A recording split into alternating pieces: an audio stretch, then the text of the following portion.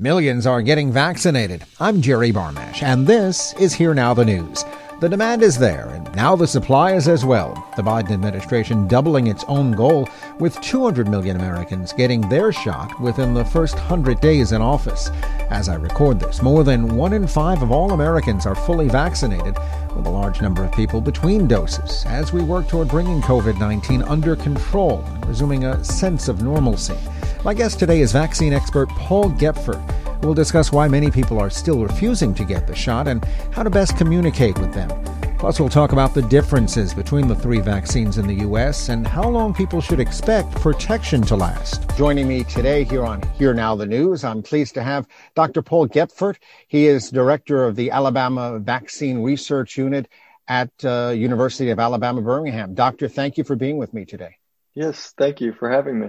We coordinated this on very short notice, so thanks to you and thanks to the press people, the PR people for helping put this together, again, with very short notice. So appreciate that. So clearly, with vaccine in your title, that's a lot of what we'd like to talk about today.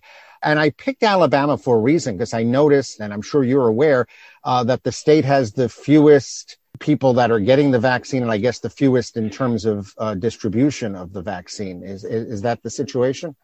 It is. You know, I think it is a race, and we always pit one state against the other. We're not that far behind most states. I mean, that's tracked every day on a website that we have in Alabama. And from the doses we've gotten, we've administered over 80% of the doses. So that's not really my area, but I'm not sure if it's a lack of us getting the doses or a lack of distributing. I'm sure a lot of it has to do with rural areas.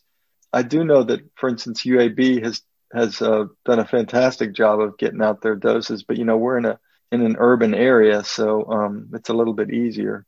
And I can't really tell you the reasons for that, for why we're a bit behind, but we're not hugely behind most places. I think the New York Times has rates posted every day. I think it's close to 20% have gotten 1 dose now, and 30-something% 2 doses. And, I think Alabama is a little bit behind that, but not that far behind. But is it more about getting the distribution to the state, or it doesn't sound like it's a matter of people not wanting to take it? Well, that may be part of it. But right now, up until very recently, the biggest problem was actually getting the vaccine. There were a lot of people who just couldn't have vaccine available. That certainly was true in Birmingham. I mean, a lot of people would call me asking me how they can get the vaccine. And I mean, I have no process in that either, because I'm not in part of the vaccine distribution. I did the research, but that still happens to this day. People are trying to get vaccines. It's just starting to open up a little bit now. However, we do live in a state that has 25% African American that have been historically recalcitrant to vaccines. And we do see that. And then also, as you know, we also have a very conservative state as well. And a lot of white Republicans are probably the most recalcitrant to taking the vaccine. So I think going forward, we are going to have some issues with that. Without turning this into politics, but do you think that is where we are left off from the previous administration? I don't know. It's interesting. I mean, obviously the African Americans, that's not the reason. That's another reason. I can imagine that the prior administration would have something to do with it. There's a lot. I think when you want people to get a vaccine, you need to be direct and clear. And that was, in my opinion, the prior administration was not direct and clear about a lot of things, especially with regards to some of the COVID issues, and certainly not with the vaccine either. The only message was that they had a hand in developing the vaccine, which is true. They weren't big proponents of telling people that it's safe and you should get it and all that stuff. And I think we're sort of suffering the consequences of that right now. Mm-hmm. Plus, when there's this whole thing about that COVID is not really that big a deal anyway, why would you get a vaccine if you don't think it's a big deal? So I think there are things like that as well. Well, I do sometimes Uber Eats. I make, deliveries for Uber. I've done the driving, but I've decided until everything calms down and fully vaccinated, I'm not going to get people in the car, but I'll I'll go and pick up the food. And by and large, almost every single person has you drop it off in front of their house, and it's contactless. One person wanted me to give it to him in front of his house. Didn't have a mask as I arrived, didn't have a mask as I showed up with the food to him. And then not only did he not have a mask on, I had the mask on, of course. As I approached and I had my arms as stretched out as I could, he said to me, no, it's fine. You can come closer. The virus is fake. So he added that commentary that was certainly unwarranted and unnecessary at that point. I didn't engage and I handed it and walked away. How do we get those people that just seem completely unwilling? How do we get them to get the vaccine? Yeah. I mean, that's really difficult, right? I mean, I'm not an expert in that area. And I keep saying I'm not an expert in this or that, but I think it requires a one-on-one discussion with somebody they trust. It's not going to be somebody like me, because the more I tell them that they're wrong, the more they sort of dig in. And I'm not sure that just giving them data is important for them. And this goes beyond COVID, right? I mean, there are many things that are like that. You have climate deniers, you have the COVID deniers, you have the flat earthers. I mean, it doesn't matter what kind of scientific rationale you give. I think what it requires is a long conversation with somebody they trust. And, and the problem is when you're in a pandemic, it's very difficult. Yeah. And then I would caution, though, I think what you probably saw, I'm hoping, is one far end of the spectrum. And I'm hoping that there are a lot of people that are sort of, more people than not, are sort of on the edge. They're just kind of hesitant. It's kind of new. They want to see how it plays out. And we need to try and continue to be cheerleaders of these vaccines, because they really, when they were found to be efficacious, it was just amazing. And then ever since they've been implemented, and wherever they've been implemented, it just continues to be amazing. And so it hasn't really detracted at all, including against, variants and stuff. I mean, so I don't know how else to do it. I think we need, the scientists, but also a lot of the political leaders, if they could all get on board to really make this a concerted effort. And it would help, I think, if all the politicians would just say, look, everybody get vaccinated. And I think there are, certainly the Democrats have always said that, but I think there are certain Republicans now that are also echoing that message as well. The other problem is that historically, we just, beyond COVID, we've never been really great at vaccinating adults. Kids is a different matter because we've been able to sort of use the school system and make things mandatory, and people have seen the importance of that. But for adults, it's difficult. Not all adults go to a doctor regularly, and there's no one point in time when you can do it. And every year, I think the best flu uptake is like 30-40% of adults. So it's a tough effort. I think we're going to have to do things differently. And you still, to this day, more than a year later, you'll still hear those people that will say, I don't need a vaccine because this is just the flu. You'll still hear that even after more than 550,000 people that have died from this. Yeah, that's an interesting dilemma. I think the problem is that for the average person, they may know somebody or may know of somebody. There's some people who don't know anybody who's actually died of it. And so it is 1% or maybe even less than 1%. But that, when everybody gets infected, that's a huge number. And to be sure, everyone should know that if you don't get vaccinated, you're going to get infected eventually. I mean, you just can't hold out that long.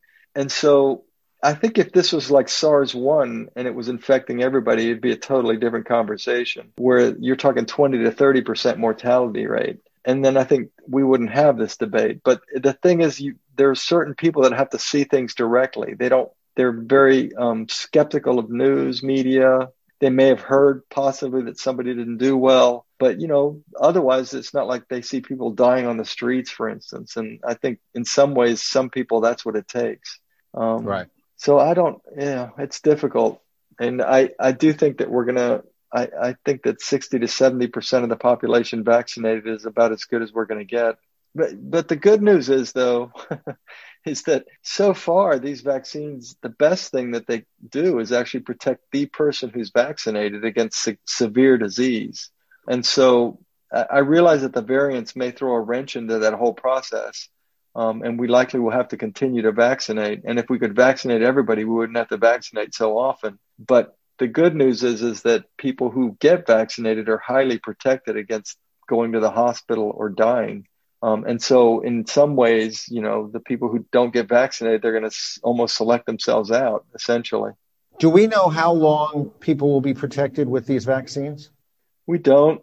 The longest data now is Pfizer, and I just know that of the press release. I'm not sure it's published yet, but they have really good data that the efficacy is maintained fairly consistently for 6 months. And then there's data that's published on immune responses, and there's 4-month data for that. And it declines, but you would expect the antibodies to decline, but it doesn't go to zero, and most people still have those antibodies. And so I suspect it'll last at least a year. But, it's like most vaccines work best when the level of community spread is relatively low. If you have the two vaccines that both work exactly the same, or let's say you have one vaccine that works and you take it into a place that has, let's say 10% per month new infections or something like that, it's going to work okay. But then if it's only 1% of new infections per month or 1% increased infections per month, it'll work a lot better. And so that's another reason that would be great if we could get more and more people vaccinated, because, that's what happens, for instance, with these measles outbreak. What happens is measles has been eliminated. There's elimination, right? And there's eradication. Eradication is the only thing we've eradicated is smallpox, but we've eliminated several viral diseases, including measles, mumps, and polio. What happens with measles is that, it's eliminated from the U.S. Somebody travels that's not immune somewhere else, they get infected, and they go into a population of generally individuals who are poorly vaccinated. And what ends up happening is certainly the people who haven't never been vaccinated get infected. But even the people who have been vaccinated are susceptible as well, because the vaccine in that case doesn't work as well when you have a huge ongoing sort of infection. So it's kind of a complicated way of saying that vaccines work better when you have lower amounts of infection in the community. And again, that goes back to what you were saying with the fact that you're going to have 60 to 70% that would be vaccinated, and you would need herd immunity to probably approach 90, right? When we first started this whole mess, it was 60 to 70%. And herd immunity means people who have an immune response, not just get vaccinated. Now, fortunately, these vaccines are highly immunogenic, better than getting infected. And so, yes, but with the B117 variant, the variant out of England, out of the UK, it may be that the herd protection may be higher. And so I think people are calculating closer to 80% now. I see. There are three vaccines. There are the 2 doses of Moderna and Pfizer. There's the 1 dose of Johnson & Johnson. Other than having just the 1 shot and not having to go back 3 or 4 weeks later for the other 2, I've read that Moderna has more side effects overall to the general population than the others, especially Pfizer. Is that accurate? I am not aware of that. I think that Pfizer and Moderna are very similar side effects. There's certainly the tolerability, if you look at the data, is almost superimposable. They are essentially the same vaccine, except that they're the liposomal nanoparticle that they're encased in is a little different. And that may be the cause of the side effects. But most of the side effects were known in terms of immediate side effects, tolerability issues. Both of them cause pain in the arm in about 80 to 90% of individuals. And then both of them, it's about 75% cause systemic side effects. But again, so things like fatigue, headache, sore muscles, some people can get fever, but those all go away in 1 to 2 days. Now, when you're talking about rare side effects, the only thing that I think has been borne out that may be more than what we would have expected is some of these anaphylaxis things. Those, I think, the last data I saw are pretty equivalent between Pfizer and Moderna, maybe in fact a little more for Pfizer, but it's still on the order of about 1 in 100,000 people. Mm. What's true, though, if you look at the data, is the J&J vaccine is a little bit better tolerated. Now it's just 1 dose, so you could ask, well, if you give another dose, is it not going to be as well tolerated? But the phase 1/2 data from the J&J vaccine, for some reason, that vaccine, when you give the second dose, doesn't increase your side effects like the other 2 do. Yeah, I was telling you just before we started, I had my first dose of Pfizer 2 days ago. We're recording this on Friday, April 9th. I'm doing okay now. From when I had it for more than a day, I had real bad soreness in the shoulder where it was hurting to move it and stuff. And then the just headachy, just more than a normal headache that was like a tightness on the head where you just couldn't lift your head, and taking Tylenol as needed. And that kind of has dissipated today. So here we are by the second day, so it's much better. I've heard also that the second dose can be worse than the first. Is there any rhyme or reason? Like if you have something on the first, it'll be worse on the second, or is it just hit or miss? Well, consistently, you are correct. If you look at the data, it's under, let's say 40% have some sort of, almost everybody, 1 or 2 doses, first or second dose, has a sore arm. But in terms of like what you're talking about, headache or fatigue and myalgias, sore muscles, chills, fever, people have at least one of those after the first dose in 40% of the population. So it sounds like you were in that 40%. And then the second one, it's 75%. I don't know if you've had it the first time, if you're going to get it the second time. I don't know that data. I do know anecdotally there are people who got kind of ill the first time and didn't have any symptoms the second time, but the vice versa is much more true. And then there are people who've been sort of gotten some side effects after both doses.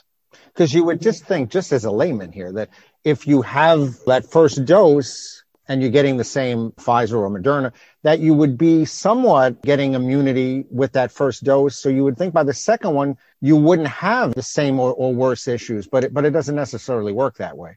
Well, the problem is that a lot of the side effects have to do with your immune system.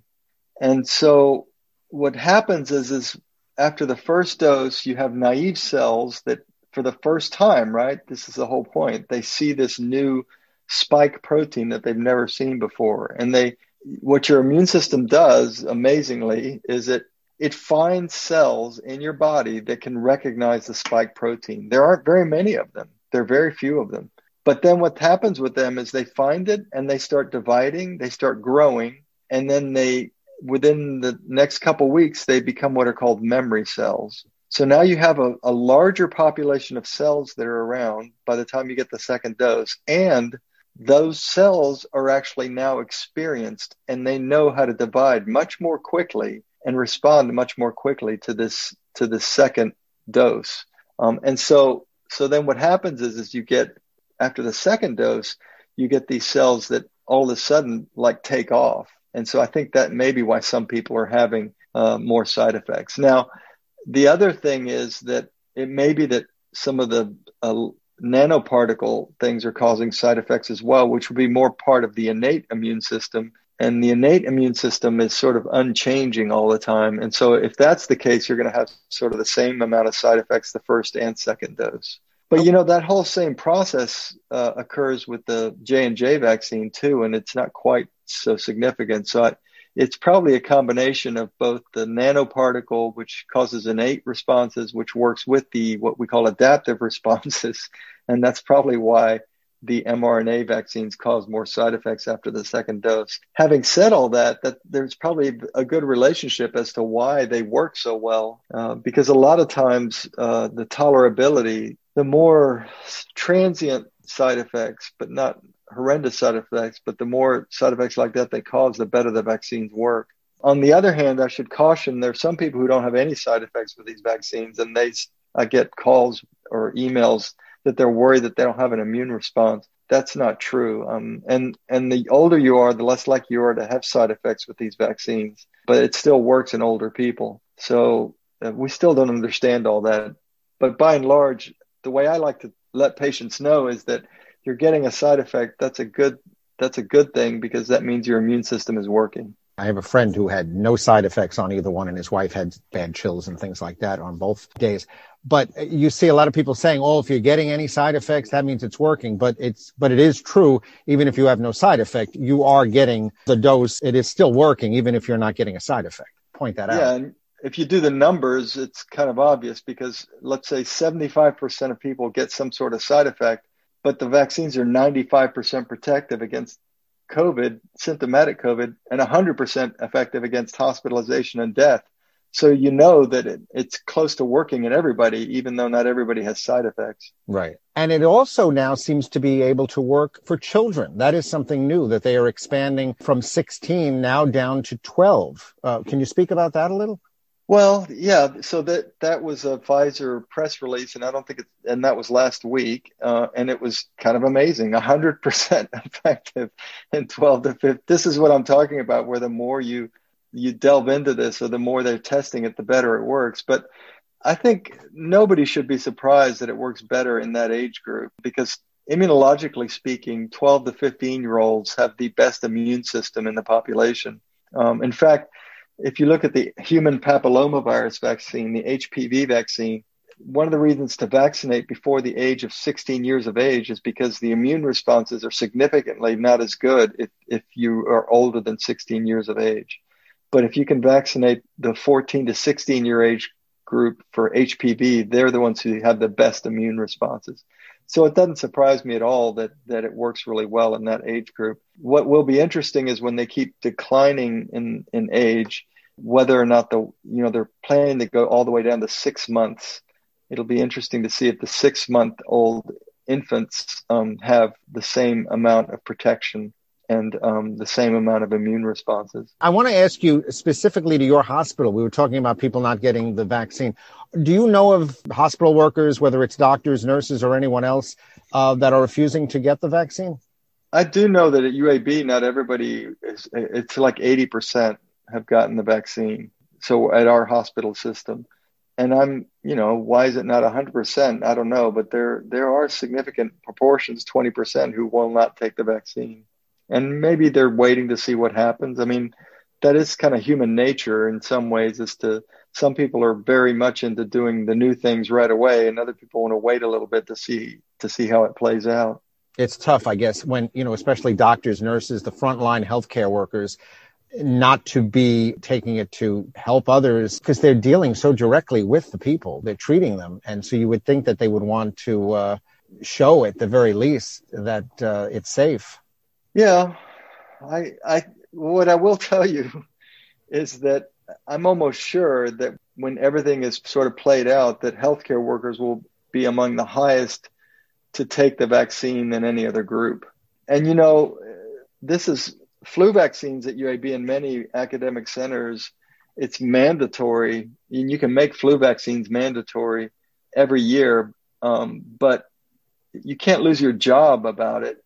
What ends up happening is if you don't take the flu vaccine, you have to wear a mask. And every year there's many people who don't take the flu vaccine. So it's just difficult. And we're just going to have to, that's just part of our culture. And we're going to have to try and do the best we can to vaccinate as many people as we can. I don't think the answer would be to make it mandatory, because that's going to be too controversial for our system and this kind of level of disease. I do think that certain places, I'm fine with them making them mandatory. Schools have made lots of vaccines mandatory, including a boost of measles before you get into college. Right now, I think that colleges should make it mandatory. I mean, because it would help the whole quality of life of a college experience if you can have everybody vaccinated. Once people are fully vaccinated, and I know the CDC has rules, for those 2 weeks after either the second dose or if you have the J&J, that you can then get together with people who either are not at high risk or who also have been fully vaccinated after 2 weeks. Should people still take precautions otherwise? Should they still wear masks? Well, right now, yes. I mean, I just go with what the CDC says. It makes sense. And the reason is because not everybody's been vaccinated yet. And we don't know if you can't spread the virus, even though you yourself won't get sick. So you really are wearing a mask at that point, I think, mainly to protect other people and to keep the spread down, to help control the level of infection before everybody gets vaccinated.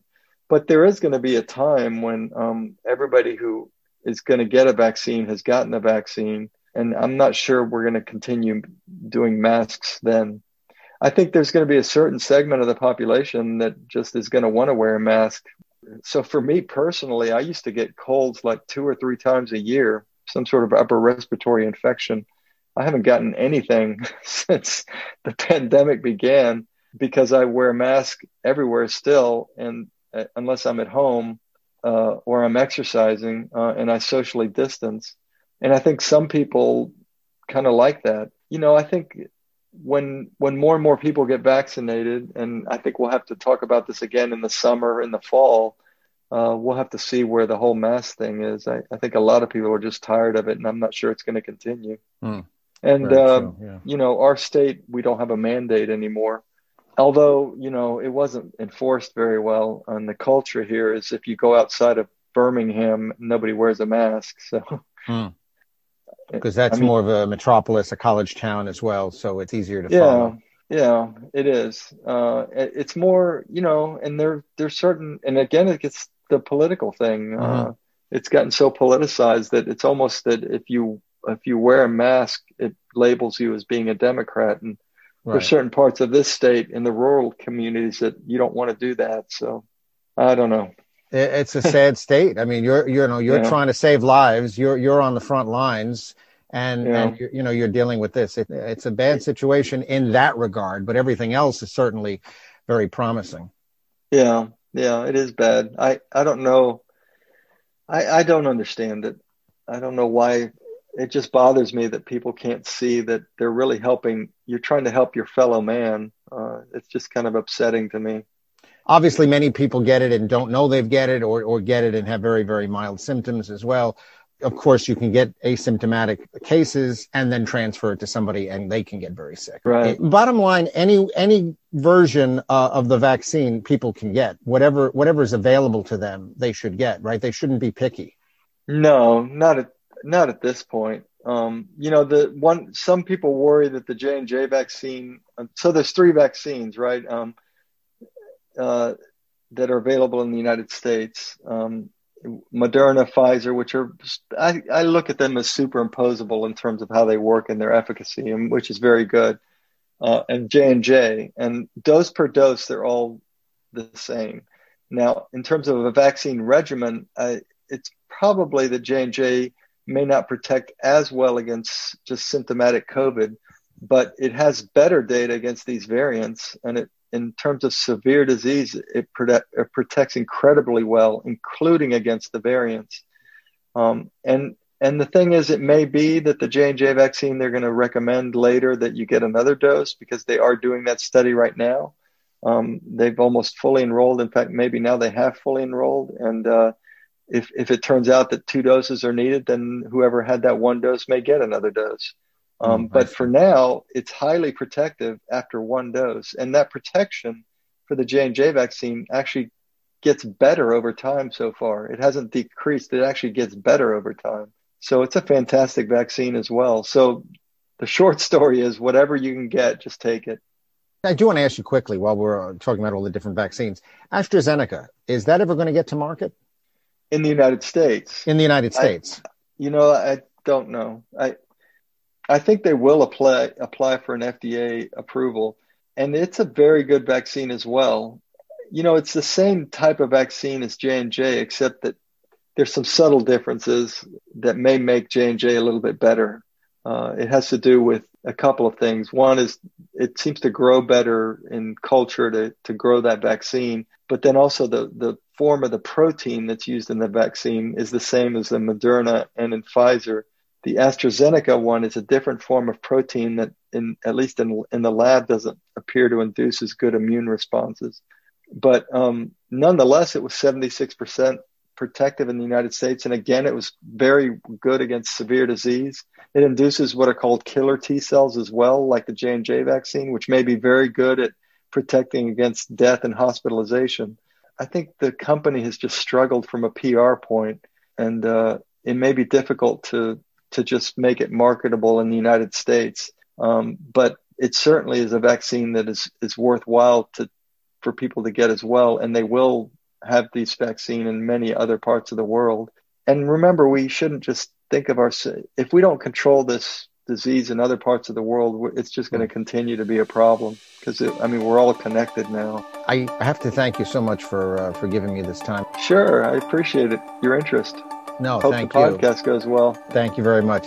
Again, Dr. Paul Gepford, he is the director of the Alabama Vaccine Research Unit at UAB, of course, in Alabama. Thank you. Thank you. Listening on Apple, a 5-star review is always appreciated. Have an interview suggestion or comment, tweet me at Jerry Barmash. Drop me a note at hearnowthenewsjb@gmail.com. There's also my Here Now the News Facebook page. Thanks for listening and supporting Here Now the News. I'm Jerry Barmash.